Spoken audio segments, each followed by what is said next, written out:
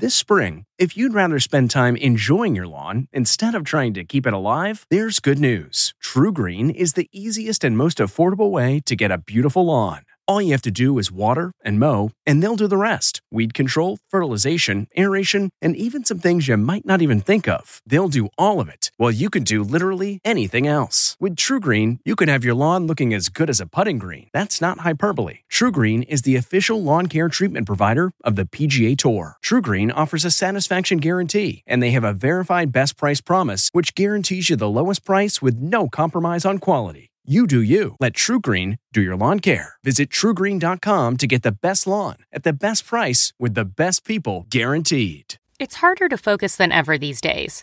Thankfully, C4 has reinvented the energy drink game with C4 Smart Energy, the only energy drink clinically proven to provide enhanced mental focus, containing 200 milligrams of natural caffeine, a blend of vitamins, and zero sugar. It was formulated to support your well-being and help you feel your best, all while enhancing mental focus. From your brain to your body, C4 Smart Energy does it all and tastes amazing. Look for Smart Energy in the beverage aisle at your local Kroger, Albertsons, and Safeway grocery stores. C4 Smart Energy. Stay focused. I'm Margaret Brennan in Washington, and this week on Face the Nation, preparations to distribute the yet-to-be-approved coronavirus vaccine pick up speed as America braces for the fallout from the Thanksgiving holiday. Wave 3 of the pandemic continues its rise, and America continues to be blanketed with new cases of COVID-19. This month has seen 1 million new reported infections a week. Government agencies are working with state officials to determine who will get the vaccine first, as warnings continue that the pandemic will likely get a lot worse before it gets better. There's real hope, tangible hope. So hang on. Don't let yourself surrender to the fatigue. I know we can and we will beat this virus. America's not going to lose this war. But with more than 6 million Americans traveling by air this Thanksgiving holiday week so far, and tens of millions more by road, an after-holiday surge will put already overwhelmed hospitals in even more dire straits and likely spike the death rate even higher. We'll hear from a top member of the White House Coronavirus Task Force, Dr. Deborah Birx, and we'll talk with 2 mayors from cities struggling with the virus, Mayor DeMargo of El Paso and Mayor Mike Duggan of Detroit. Former FDA Commissioner Dr. Scott Gottlieb will be with us, and we'll take a look at the hunger crisis facing America and the world with Claire Babineaux-Fontenot of Feeding America and David Beasley, head of the United Nations World Food Program. It's all just ahead on Face the Nation.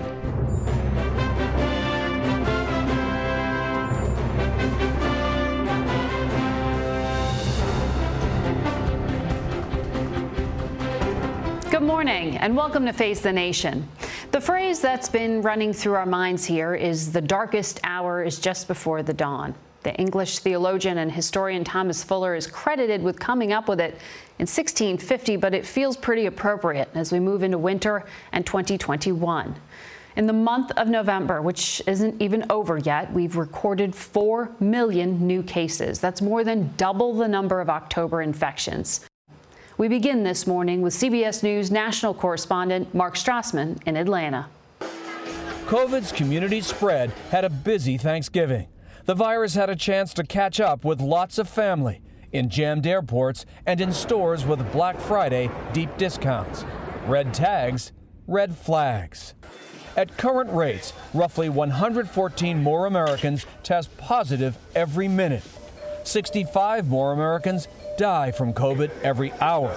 And America could start to see 3,000 COVID deaths a day, more than died on September 11th. COVID has also blitzed the NFL from coast to coast. Tougher new restrictions in California's Santa Clara County leave the 49ers without a place to play or practice for the next 3 weeks. The Denver Broncos need to find a quarterback today. All 4 on their roster are now in quarantine. And 18 Baltimore Ravens tested positive this week. In the overwhelmed Midwest, the epidemic's showing signs of peaking. Not in South Dakota, where at least 30% of residents have been infected. 43% of people tested here this week tested positive. But for many, mask mandates remain even less popular than the virus. This is cowboy country, man, and you try and tell someone to do something and they want to do the opposite. Outrage in West Virginia. Masks now a must in all indoor public spaces. I had many people that were calling and they were saying to me over and over and over, we want to be like South Dakota. We want to be South Dakota. Well, I don't want to be South Dakota. I'm pleading. Hypocrisy grabbed the Thanksgiving spotlight in Denver. Mayor Michael Hancock urged residents to stay home. An hour later, he was spotted boarding a flight with his family to Mississippi. But the way millions more Americans gave thanks this year, they should get them in return. They celebrated the holiday and each other by staying apart. As one Chicago health official put it, better to have a Zoom Thanksgiving than an ICU Christmas. Thanksgiving travel is way down this year, but at airports like Atlanta's, the COVID risk will grab the spotlight again today. Last year, the Sunday after Thanksgiving was the busiest day in TSA history. Margaret? Mark, thank you.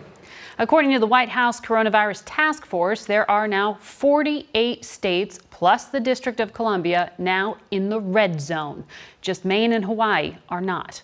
We want to go now to the coordinator of that task force, Dr. Deborah Birx. She joins us from Selbyville, Delaware. Good morning to you, Dr. Birx. It's great to have you back. Good morning, Margaret. Thank you for having me. The numbers are pretty staggering. I know we crossed at least twice this week a daily death count over 2,000. It's the first time we've seen that during this pandemic. Dr. Fauci said this morning we're seeing a surge on top of a surge. What do Americans need to be prepared for? I think what worries Dr. Fauci and I the most is and I loved your opening where you talked about several waves and this being the third wave. If you look at the second wave, going into the Memorial Day weekend, we had less than 25,000 cases a day. We had only 30,000 inpatients in the hospital, and we had way less mortality, way under 1,000. We're entering this post-Thanksgiving surge with 3, 4, and 10 times as much disease across the country. And so that's what worries us the most. We saw what happened post-Memorial Day. Now we are deeply worried about what could happen post-Thanksgiving because the number of cases, 25,000 versus 180,000 a day.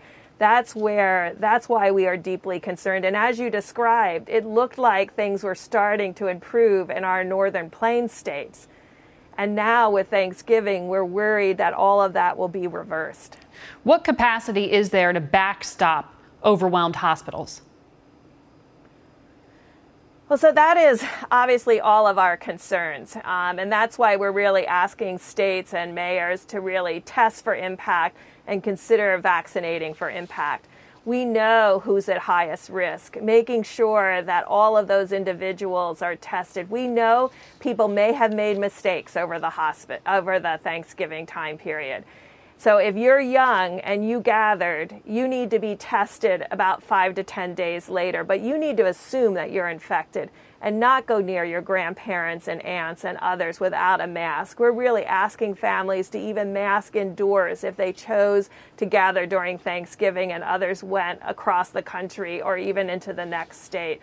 And if you're over 65 or you have comorbidities and you gathered at Thanksgiving, if you develop any symptoms, you need to be tested immediately because we know that our therapeutics work best, both our antivirals and our monoclonal antibodies work best very early in disease. So we're really asking governors and mayors to make testing more available so we can prevent people having to be hospitalized. But obviously, we're deeply worried. We're over 90,000 inpatients right now. If we have a surge 2 weeks on top of that, even when we're starting to see some improvement, I appreciate that you have Mayor from Detroit on. They're really, all these mayors are working to decrease their number of cases and getting to a plateau, and now we could have a fourth surge. Are you asking, I know you've been traveling the country, are you asking governors to close the bars, to keep schools open? Is that your advice? First, what we do know works is mask mandates, mask requirements. In states that did those, or mayors or counties that did that, we can see a really significant difference in not only cases, but hospitalizations and fatalities. And so starting with mask mandates and remasking requirements, absolutely key, followed by, if you have high case numbers and you're seeing increased hospitalizations, the first thing you should do is close spaces where people cannot wear masks. And we know where that is. That's bars and indoor restaurants. Reduce capacity. If needed, you may have to even close them. We have seen that works. That's what Arizona did, and that's where Arizona got control. Arizona is in the position that they need to be really considering this again because their case numbers are up where they were in the summer. When will you begin briefing the Biden administration? I hope on Monday, because what's really critical is we've spent the last 9 months really developing sophisticated databases that are bringing together information from across the country down to the county level. We can see who's being admitted. We can see who's getting sick. We can see where this virus is moving in communities. And I think the one thing that we will bring to the Biden administration in that discussion is to understand how they want to see the data, because data isn't helpful if it's not actionable. And each group needs to see it the way it moves them to action. And that's why we write the governor's report weekly, to really ensure every governor understands what we're seeing and what we think needs to be done. There are still 10 weeks or so of the Trump presidency left. When have you last briefed the president, and why aren't we hearing from him? Well, I brief the vice president, obviously, daily. I write a daily report that goes up to him every single day. It has a synopsis of what's happening across the country, state by state, county by county, hospital by hospital, who's being admitted, what the age group of the admissions are, and what our recommendations are at the highest levels of government. And that same document goes to senior leaderships in HHS every single day to really alert them to what I'm seeing in the data each early morning. And what is your message, if you did have the chance to brief the president? I know the Washington Post said he hasn't attended a meeting in at least 5 months of the task force. What is your chief concern, your chief message to the public and to the president? To every American, and I know we have some incredibly independent and fabulous Americans. I've met them on my trips that have spent a lifetime protecting their land, protecting their livestock, and protecting their families. To every American, this is the moment to protect yourself and your family. And so if your governor or your mayor isn't doing the policies that we know are critical, masking, physical distancing, avoiding bars, avoiding crowded indoor areas. If those restrictions don't exist in your state, you need to take it upon yourself to be restrictive. You need to not go to these places. You need to protect your family now. And really watch, if your family traveled, you have to assume that you were exposed and you became infected, and you really need to get tested in the next week. And you need to avoid anyone in your family with comorbidities or over 65, because now is the moment to, what happened would have happened. I mean, we know that people got together in Thanksgiving. The moment now is to protect those from having secondary and tertiary transmissions within the family. Dr. Birx, thank you and good luck. Let's turn now to the Midwest. Michigan ranked third in the number of COVID-19 deaths last week. Most new cases of the virus are in and around the city of Detroit, where hospitals are nearing 90% capacity. Joining us now is Detroit Mayor Mike Duggan. Good morning to you, Mr. Mayor. Thanks for having me on, Margaret. What's driving the infections, and what do you expect to see over the next few weeks? Well, the numbers you're showing are the area. The city of Detroit is the illustration of what Dr. Birx just said. She's been to my office. We spent time at this, but Detroit actually has the lowest infection rate in the state of Michigan. We're half of that of the surrounding suburbs.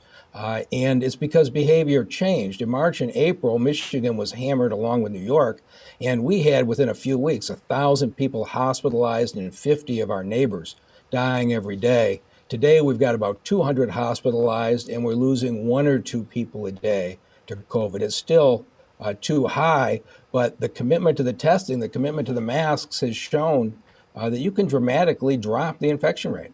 When you say behavior changed, you have a mask mandate. What's changed? Well, in March and April, we didn't know. Certainly, people in Detroit took to heart the data that showed if an African American gets COVID, you've got a 2 to 3 times more likely chance to die than a Caucasian. And so in Detroit, assembly lines are in our DNA. We set up the biggest and most efficient drive-through testing site in the Midwest at the fairgrounds. We were testing 1,000 to 1,200 people a day. And all summer and into the fall, if you drove around the city, Detroiters were wearing masks. It was not necessarily true in the surrounding communities. And the governor has made this point repeatedly. But literally in Detroit, we have an infection rate less than half that of the surrounding suburbs. If you make the commitment to the masks, we don't have to shut the economy of this country down. Right. But it means you have to do it. It isn't that hard. You were a hospital CEO before you became mayor. There are several health systems in the state of Michigan where reportedly they're telling hospital workers to come to work even if they've had close contact with a loved one who has COVID-19. How bad are the staffing shortages at your local hospitals? Again, in the city of Detroit, we're in good shape. As I indicated, in April, we have 1,000 people need? hospitalized. Today, we have 200 in the city. Now, you go outside to the suburbs, it's a different situation. And so now we're very much focused on the vaccinations. And I was on a call with a number of mayors with President-elect Biden, who made the point there's a big difference between vaccines and vaccinations. And we're looking now at the reality that when we were testing 1,200 people a day, that was a major undertaking. To get the vaccinations out, we're going to have to vaccinate 5,000 a day just in Detroit. And this country is not yet geared up. And so to me, people saying vaccines are coming, are coming, we haven't begun as a country to address what it's going to take to actually inject people with the vaccine. No, it's a fair point, and it's ultimately going to be up to the state governors to execute on that. So what do you know about the state of Michigan and what's going to happen in your city? Well, Governor Whitmer's been terrific from the beginning, but the direction we're getting from Washington is changing literally by the day. But we know in Detroit, we're going to take our convention center, we're going to take the parking structures around our football and baseball stadiums, because when we were doing the huge testing in the summer, you had good weather. You can't do wholesale vaccinations in January, February, and March out in snowstorms. And so we're probably going to take all of the major parking structures, and as soon as the vaccines are available, January or February, we're going to gear up, and we intend to vaccinate 5,000 a day. We know the pharmacies are going to be helpful, the doctors and hospitals will be helpful, but the magnitude of what we're talking about, this country has never experienced. And basically right now, we're day and night getting ready for wholesale vaccinations. You talked about how disproportionately hard African Americans in particular have been by this virus. In your city, in your opinion, who do you think should be prioritized? Should you prioritize people based on their demographics? Should you prioritize them based on their occupation? Well, I think we're going to, certainly occupation is going to go first. And what the feds are talking about now is hospital workers going first, then EMTs, police officers, firefighters, and the like. And then I think people over the age of 65. The death rate on people over 65 is so much higher than those who are younger. That's the way they're talking about it. I will be really glad when Joe Biden takes control of this and we get clear direction. But we will follow whatever protocols are there. Okay. You think about the city of Detroit with 700,000 people. If you were able to vaccinate 5,000 a day, you're still talking 3 or 4 months. And that's the same challenge everybody in the country's got. Right. And we will be covering it. Thank you very much, Mr. Mayor. Face the Nation. We'll be back in a minute. Stay with us. When it comes to picking the perfect treats for your dog, Stewart makes the choice easy by keeping it real. Real ingredients, real nutrients, real benefits. Stewart dog treats are free from additives, corn, soy, wheat, and grains. Plus, they're freeze-dried to lock in all the great nutrition and natural flavor your furry friend deserves. Stuart freeze-dried dog treats. Big, tail-wagging nutritional benefits. Available on Amazon.com today. It's 3 o'clock somewhere. Time for a My Mochi ice cream snack. My Mochi ice cream is cool, creamy scoops of premium ice cream wrapped in sweet, pillowy dough. And get this, all of My Mochi's fabulous flavors, like strawberry, mango, double chocolate, and cookies and cream, are only around 80 calories per piece. Talk about a guilt-free, indulgent experience. Each box of My Mochi ice cream has 6 perfectly portioned, gluten-free mochis that are great for grab and go. So feel good while curbing your afternoon cravings or the midnight munchies. Yeah, you know who you are with the joyfully chill sensation of My Mochi ice cream. Find My Mochi ice cream at Target or visit mymochi.com to locate a grocery store near you. We go now to El Paso, Texas, where the pandemic is crushing that city of just short of 700,000 people. The number of people hospitalized with COVID-19 there is more than the number hospitalized in 19 states and the District of Columbia. We're joined by its mayor, Dee Margo. Good morning to you, Mr. Mayor. The stories that I'm reading about your city, you're talking about hiring mobile morgues and having inmates carry bodies. The National Guard has now offered help as well. The convention center has been turned into a hospital. Why is your city getting hit so hard? Margaret, we're not real sure. We hit, about almost 6 weeks ago, we started spiking significantly.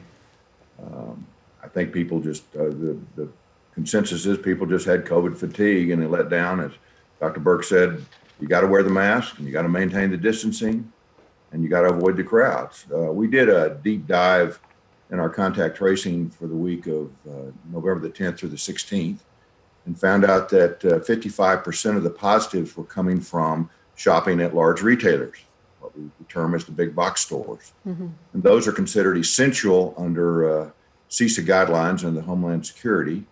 And I don't have any control over any limitations there. We've asked for voluntary limitations, and Walmart and several others are starting to meter, meaning they're going to limit the occupancy of their stores, mm-hmm. which we think.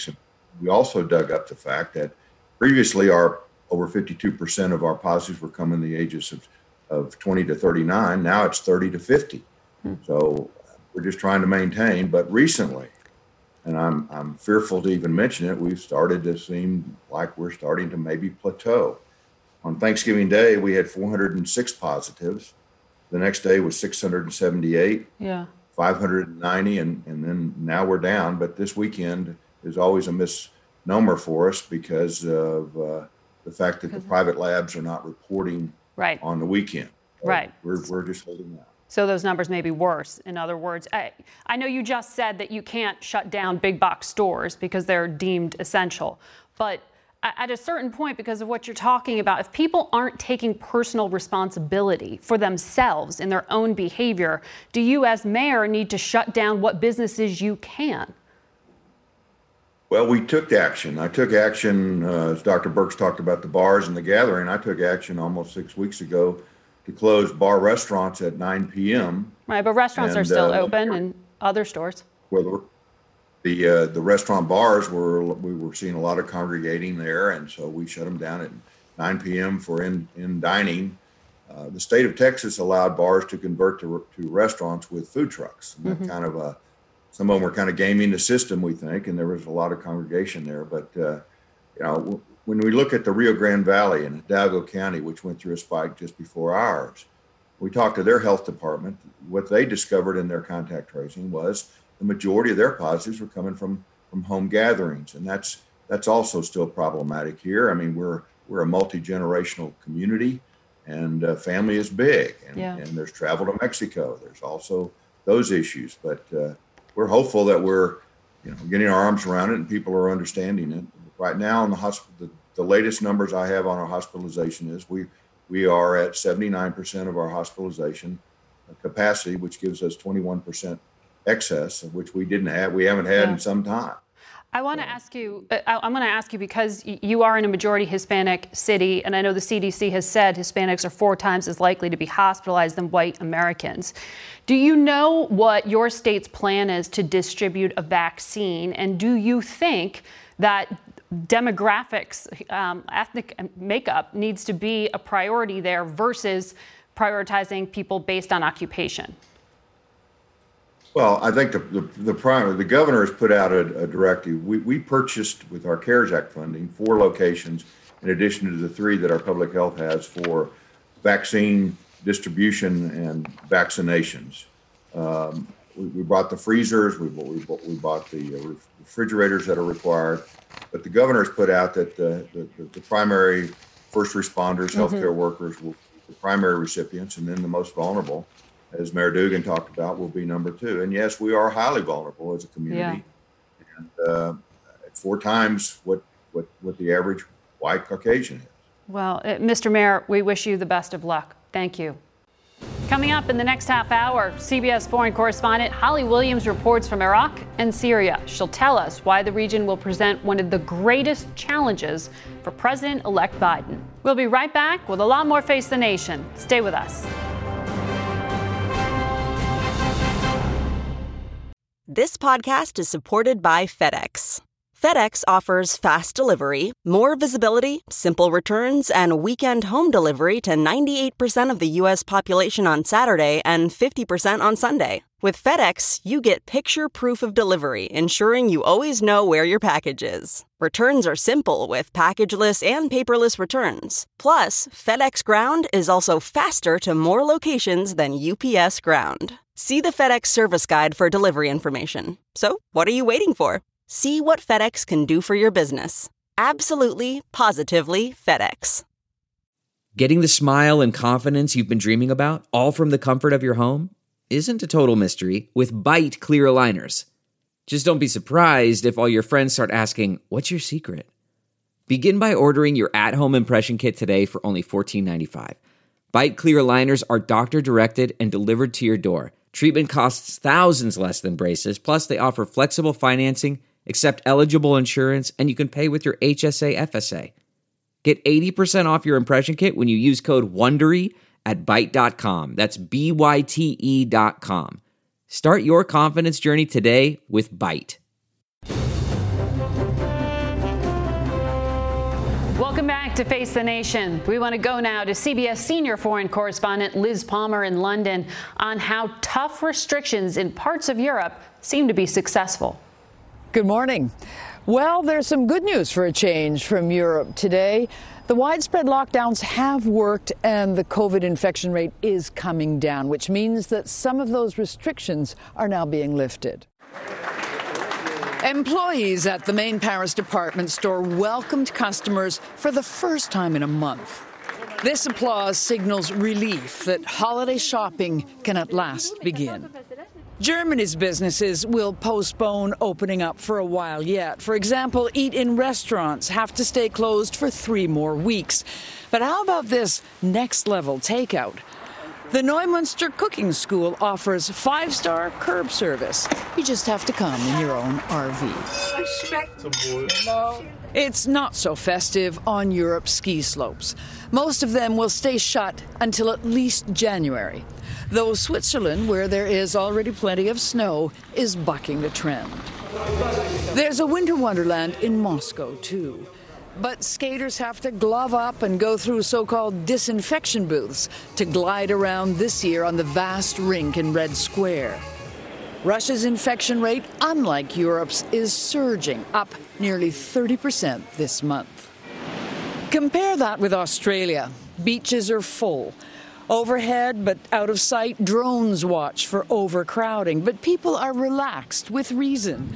After months of severe restrictions, the virus is under control. Only 8 cases in the past 24 hours. Oh, did you hear that? And finally, there's a new COVID Christmas ritual. Virtual visiting with Santa. Ho, ho, ho. And it does appear that the magic works just as well. Clear through the screen. Here in Britain, the vaccine rollout looks imminent. Some of the papers are reporting this morning it could go ahead with the Pfizer version of the vaccine as early as the 7th of December. Margaret? Liz, thank you. We want to go now to former FDA Commissioner Dr. Scott Gottlieb, who joins us from Westport, Connecticut. He sits on the board at Pfizer, one of the drug companies preparing a vaccine. Good morning to you. You could really hear the concern in Dr. Birx's description of what she thinks is about to hit this country. You look at South Dakota, it was the latest case to see one COVID death for every 1,000 residents. Is the whole country going to look like South Dakota? Hopefully not. I think parts of the country are going to be able to do better than the Midwest is doing, and certainly better than South Dakota and North Dakota are doing. If you see what's happening in the Northeast and Mid-Atlantic states, where governors took more aggressive steps early, where there's more consistent use of masks, where they took less infection going into this season, I think you're going to see infection rates remain lower than we're seeing in other parts of the country, like the Midwest. Also, there's a lot of testing available here.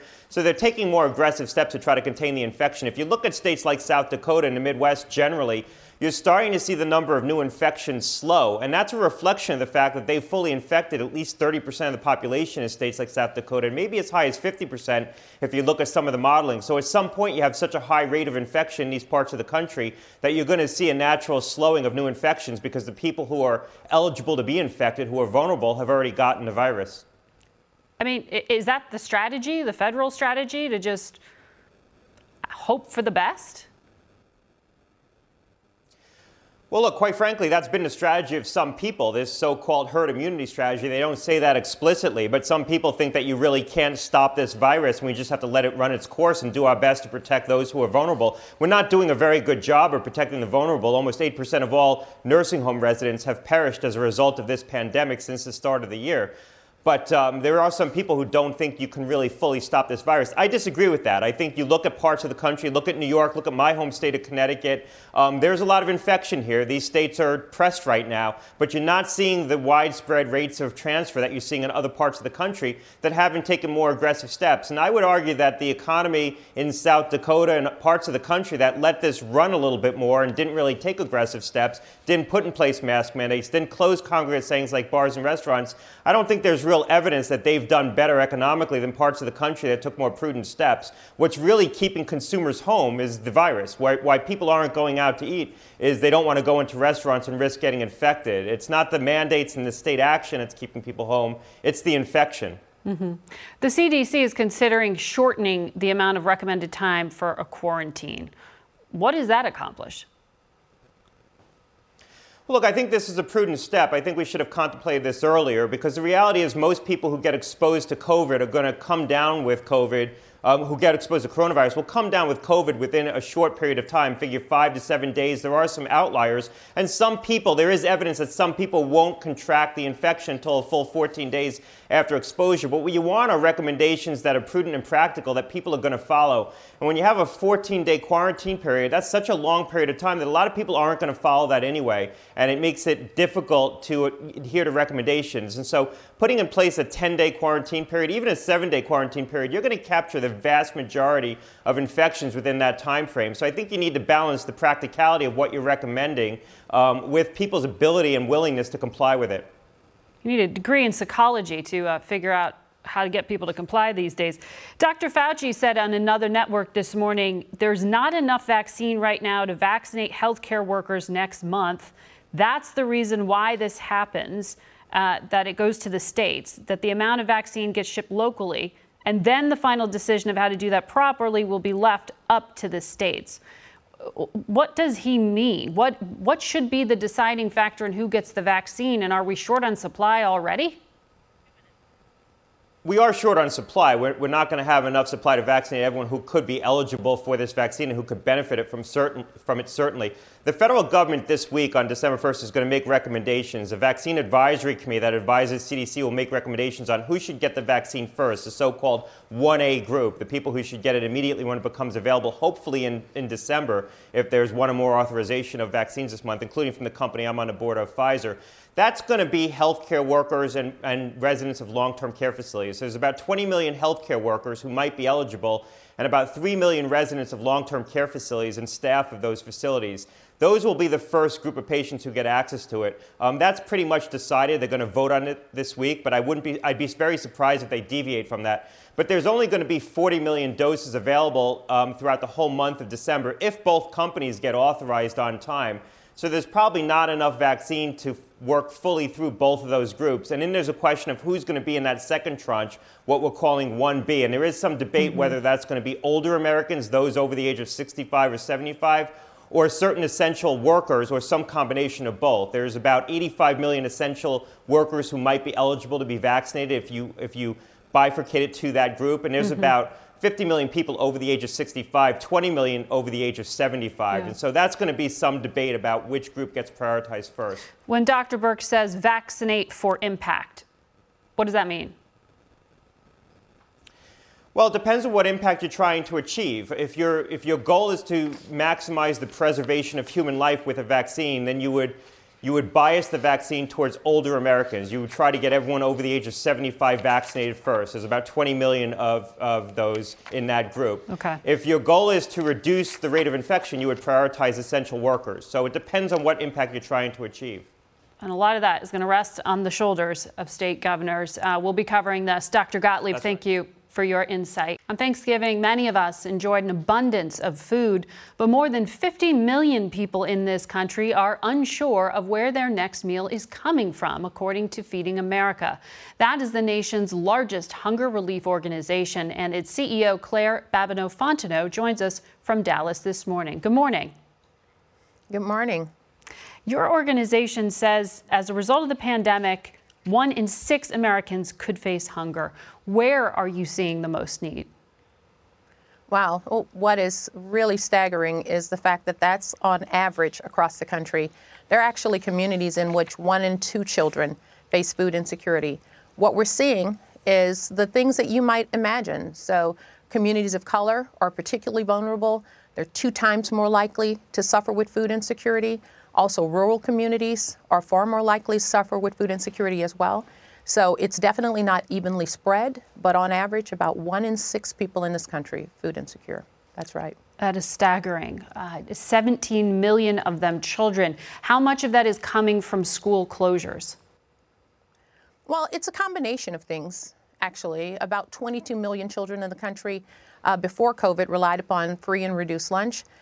It consistently is true that families with children are far more likely to suffer from food insecurity.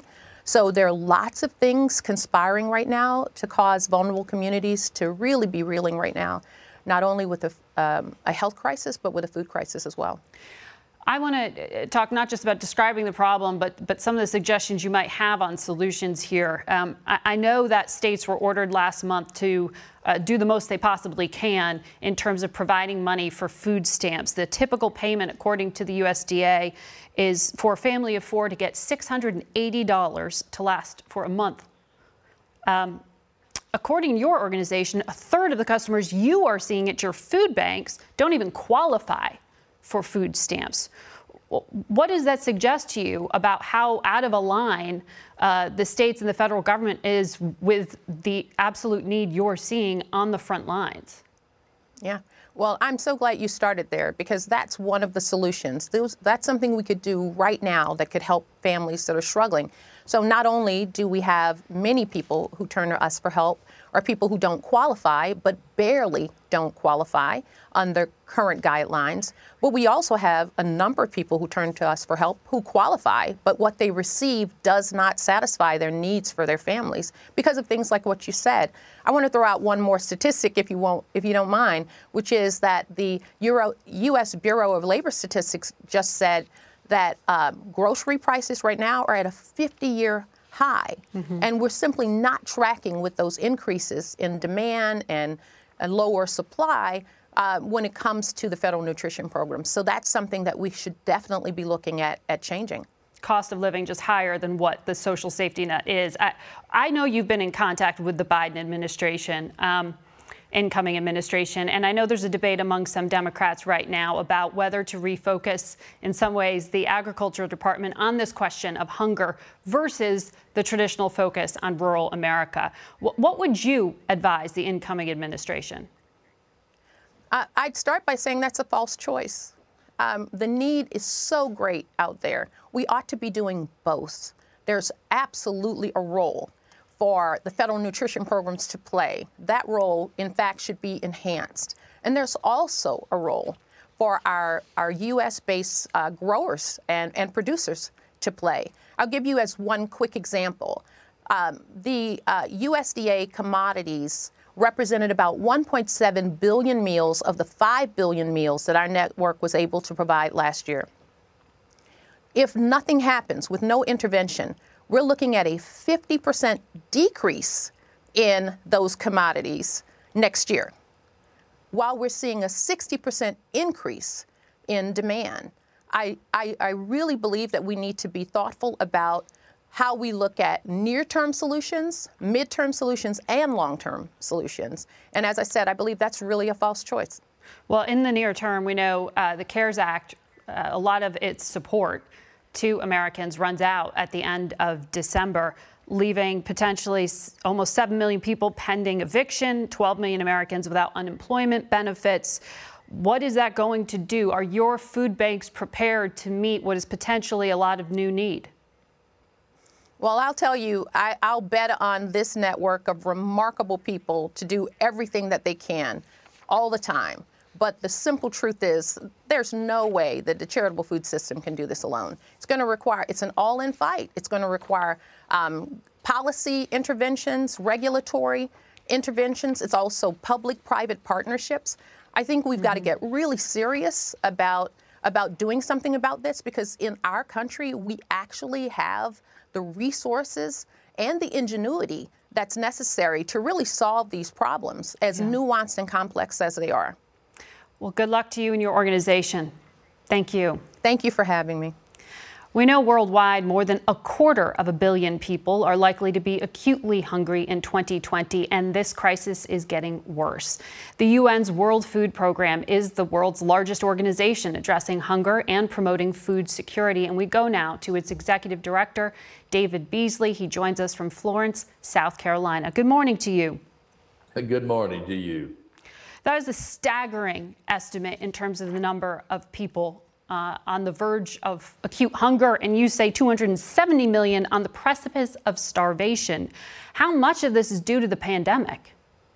Well, quite a bit of it. In fact, about half of that is due to the pandemic. When I joined the World Food Program a few years ago, the number of people that were marching toward the brink of starvation was about 80 million people. But over the past 3 years, pre-COVID, it spiked up to 135 million. Then you asked the question why, and the primary reason was man-made conflict compounded with climate extremes and fragile governments. But since COVID has come in and truly exacerbated every extenuating circumstance we had around the world, the number has gone from 135 million from 1 year ago to 270 million people marching to the brink of starvation. This is not people going to bed hungry. This is people really struggling to get their next meal. You warned recently that the coming year, 2021, could bring famines of biblical proportions. Where specifically are you most concerned? Well, there's about 36 countries now that we feed 30 million people that they depend on us 100%. We assist about 100 million people on any given day, week, or month right now around the world. We need to move that number up to about 138 million. But there are 36 countries, and you talk about specifically, let me just hit a few, Yemen, Syria, South Sudan, Northeast Nigeria, DRC, and I could keep going from country to country to country around the world.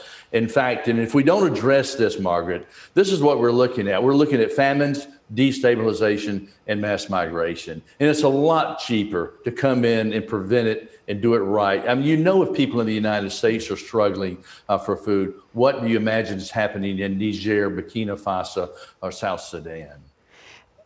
You know, the U.S.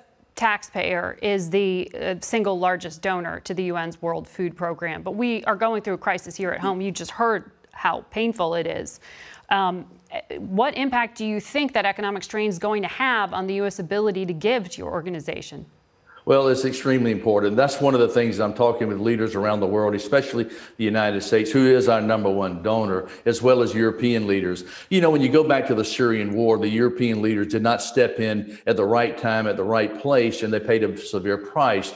Syria was a nation of about 20 million people. The cost of supporting a Syrian in Syria is about 50 cents per day. That same Syrian ends up in Berlin or Brussels or London is 50 to 100 euros per day. And we know that people don't want to leave home, but if they don't have food and they don't have some degree of peace and stability, they will do what any of us would do for our children. So it's a lot cheaper to come in and prevent the destabilization than it is to have war and conflict afterwards. And the United States has always been the most generous nation on earth. And I don't expect the United States to back down now, because it's going to be a lot cheaper to come in and do it right and prevent a lot of migration and a lot of destabilization and, in fact, a lot of deaths from hunger. People are dying now. About every 5 seconds, a child dies from hunger. I mean, by the time you and I finish talking, Margaret, we're going to have several dozen children have died from hunger.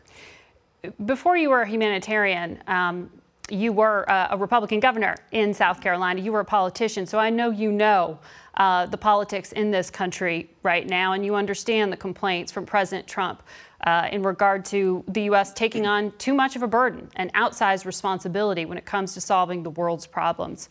How do you respond to that argument now at this time of need in this country? Well, one of the things that I have found when it comes to international aid, strategic, effective international aid, I call it the miracle on Pennsylvania Avenue at both ends. You know, when it seems like the Democrats and Republicans, Margaret, they're fighting over everything. But when it comes to food aid and stabilizing nations and preventing famine, it's remarkable to watch the Republicans and the Democrats come together, lay aside their differences, and literally do what they can. And it's been quite a miracle to see. We went from about $1.9 billion when I arrived 3.5 years ago to now about almost $4 billion from the United States. And so whether you talk about Bush, Obama, or Trump, and I know Biden, we will have the support we need from Republicans and Democrats to help the needy people around the world. But this is a one-time extraordinary crisis. And we're going to have to ask the billionaires to step up in a way they've never done before. All right, Mr. Beasley, thank you for your time. Congratulations to the World Food Program on the Nobel Peace Prize you're about to receive. We'll be back in a moment. The comfort of your favorite seat is now your comfy car selling command center, thanks to Carvana. It doesn't get any better than this. Your favorite seat's the best spot in the house. Make it even better by entering your license plate or VIN and getting a real offer in minutes. There really is no place like home. And speaking of home, Carvana will pick up your car from yours after you finalize your offer. Visit Carvana.com or download the app and sell your car from your comfy place. That's not just the sound of that first sip of Morning Joe. It's the sound of someone shopping for a car on Carvana from the comfort of home. That's a good blend. It's time to take it easy, like answering some easy questions to get pre-qualified for a car in minutes. Talk about starting the morning right. Just like customizing your terms so your car fits your budget. Visit Carvana.com or download the app to experience car shopping the way it should be. Convenient, comfortable. Finally today, CBS News foreign correspondent Holly Williams spent Thanksgiving week embedded with the U.S. military in Iraq and Syria as they work to prevent ISIS from regrouping. Here's her report. Okay. In eastern Syria, the 82nd Airborne Division is patrolling to stop an ISIS resurgence. It's thought that thousands of extremists are still at large, but Lieutenant Colonel Val Morrow told us the small American presence, about 1,000 troops, prevents ISIS from showing its face. Well, Holly, they gotta hide. They're still here. It's not a whole lot of them, but the fanatics are still out there, and that's who we're going after. Considered low-level sabotage. To stop ISIS regaining control of lucrative oil facilities like this one, they're guarded by America's Syrian allies, the same ragtag army that beat back ISIS on the ground. But last year, President Trump opened the door to an incursion by Turkey into this area. quickly followed by Russians who moved through this base after the US military withdrew. It's led to direct confrontations between American and Russian forces and outright chaos, which could provide an opening for ISIS, according to Kino Gabriel, a spokesman for America's Syrian allies. Instability equals the best environment for jihadists, for terrorist organization to prosper. What was the target? Across the border in Iraq, the number of US troops was almost halved to 3,000 in September. And this month, the Pentagon announced another cut of 500 by January. As we kind of scope down force protection measures and smaller footprint, General Ryan Rideout told us it won't impact operations, but critics say the cuts give a boost to militia groups in Iraq that are backed by Iran. They've launched scores of rockets targeting Americans this year alone, including in Baghdad this month. they just simply want to stay in charge. They simply want to continue to have power and money and control. With the American presidency in transition, this unstable region is even more complicated than it was 4 years ago. Our Holly Williams reporting from Iraq. That's it for us today. Thank you for watching. We'll see you next week.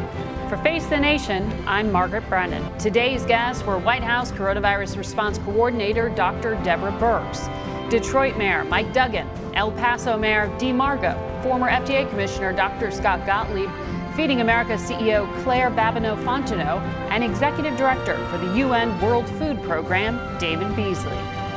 The executive producer of Face the Nation is Mary Hager. This broadcast was directed by Allison Hawley.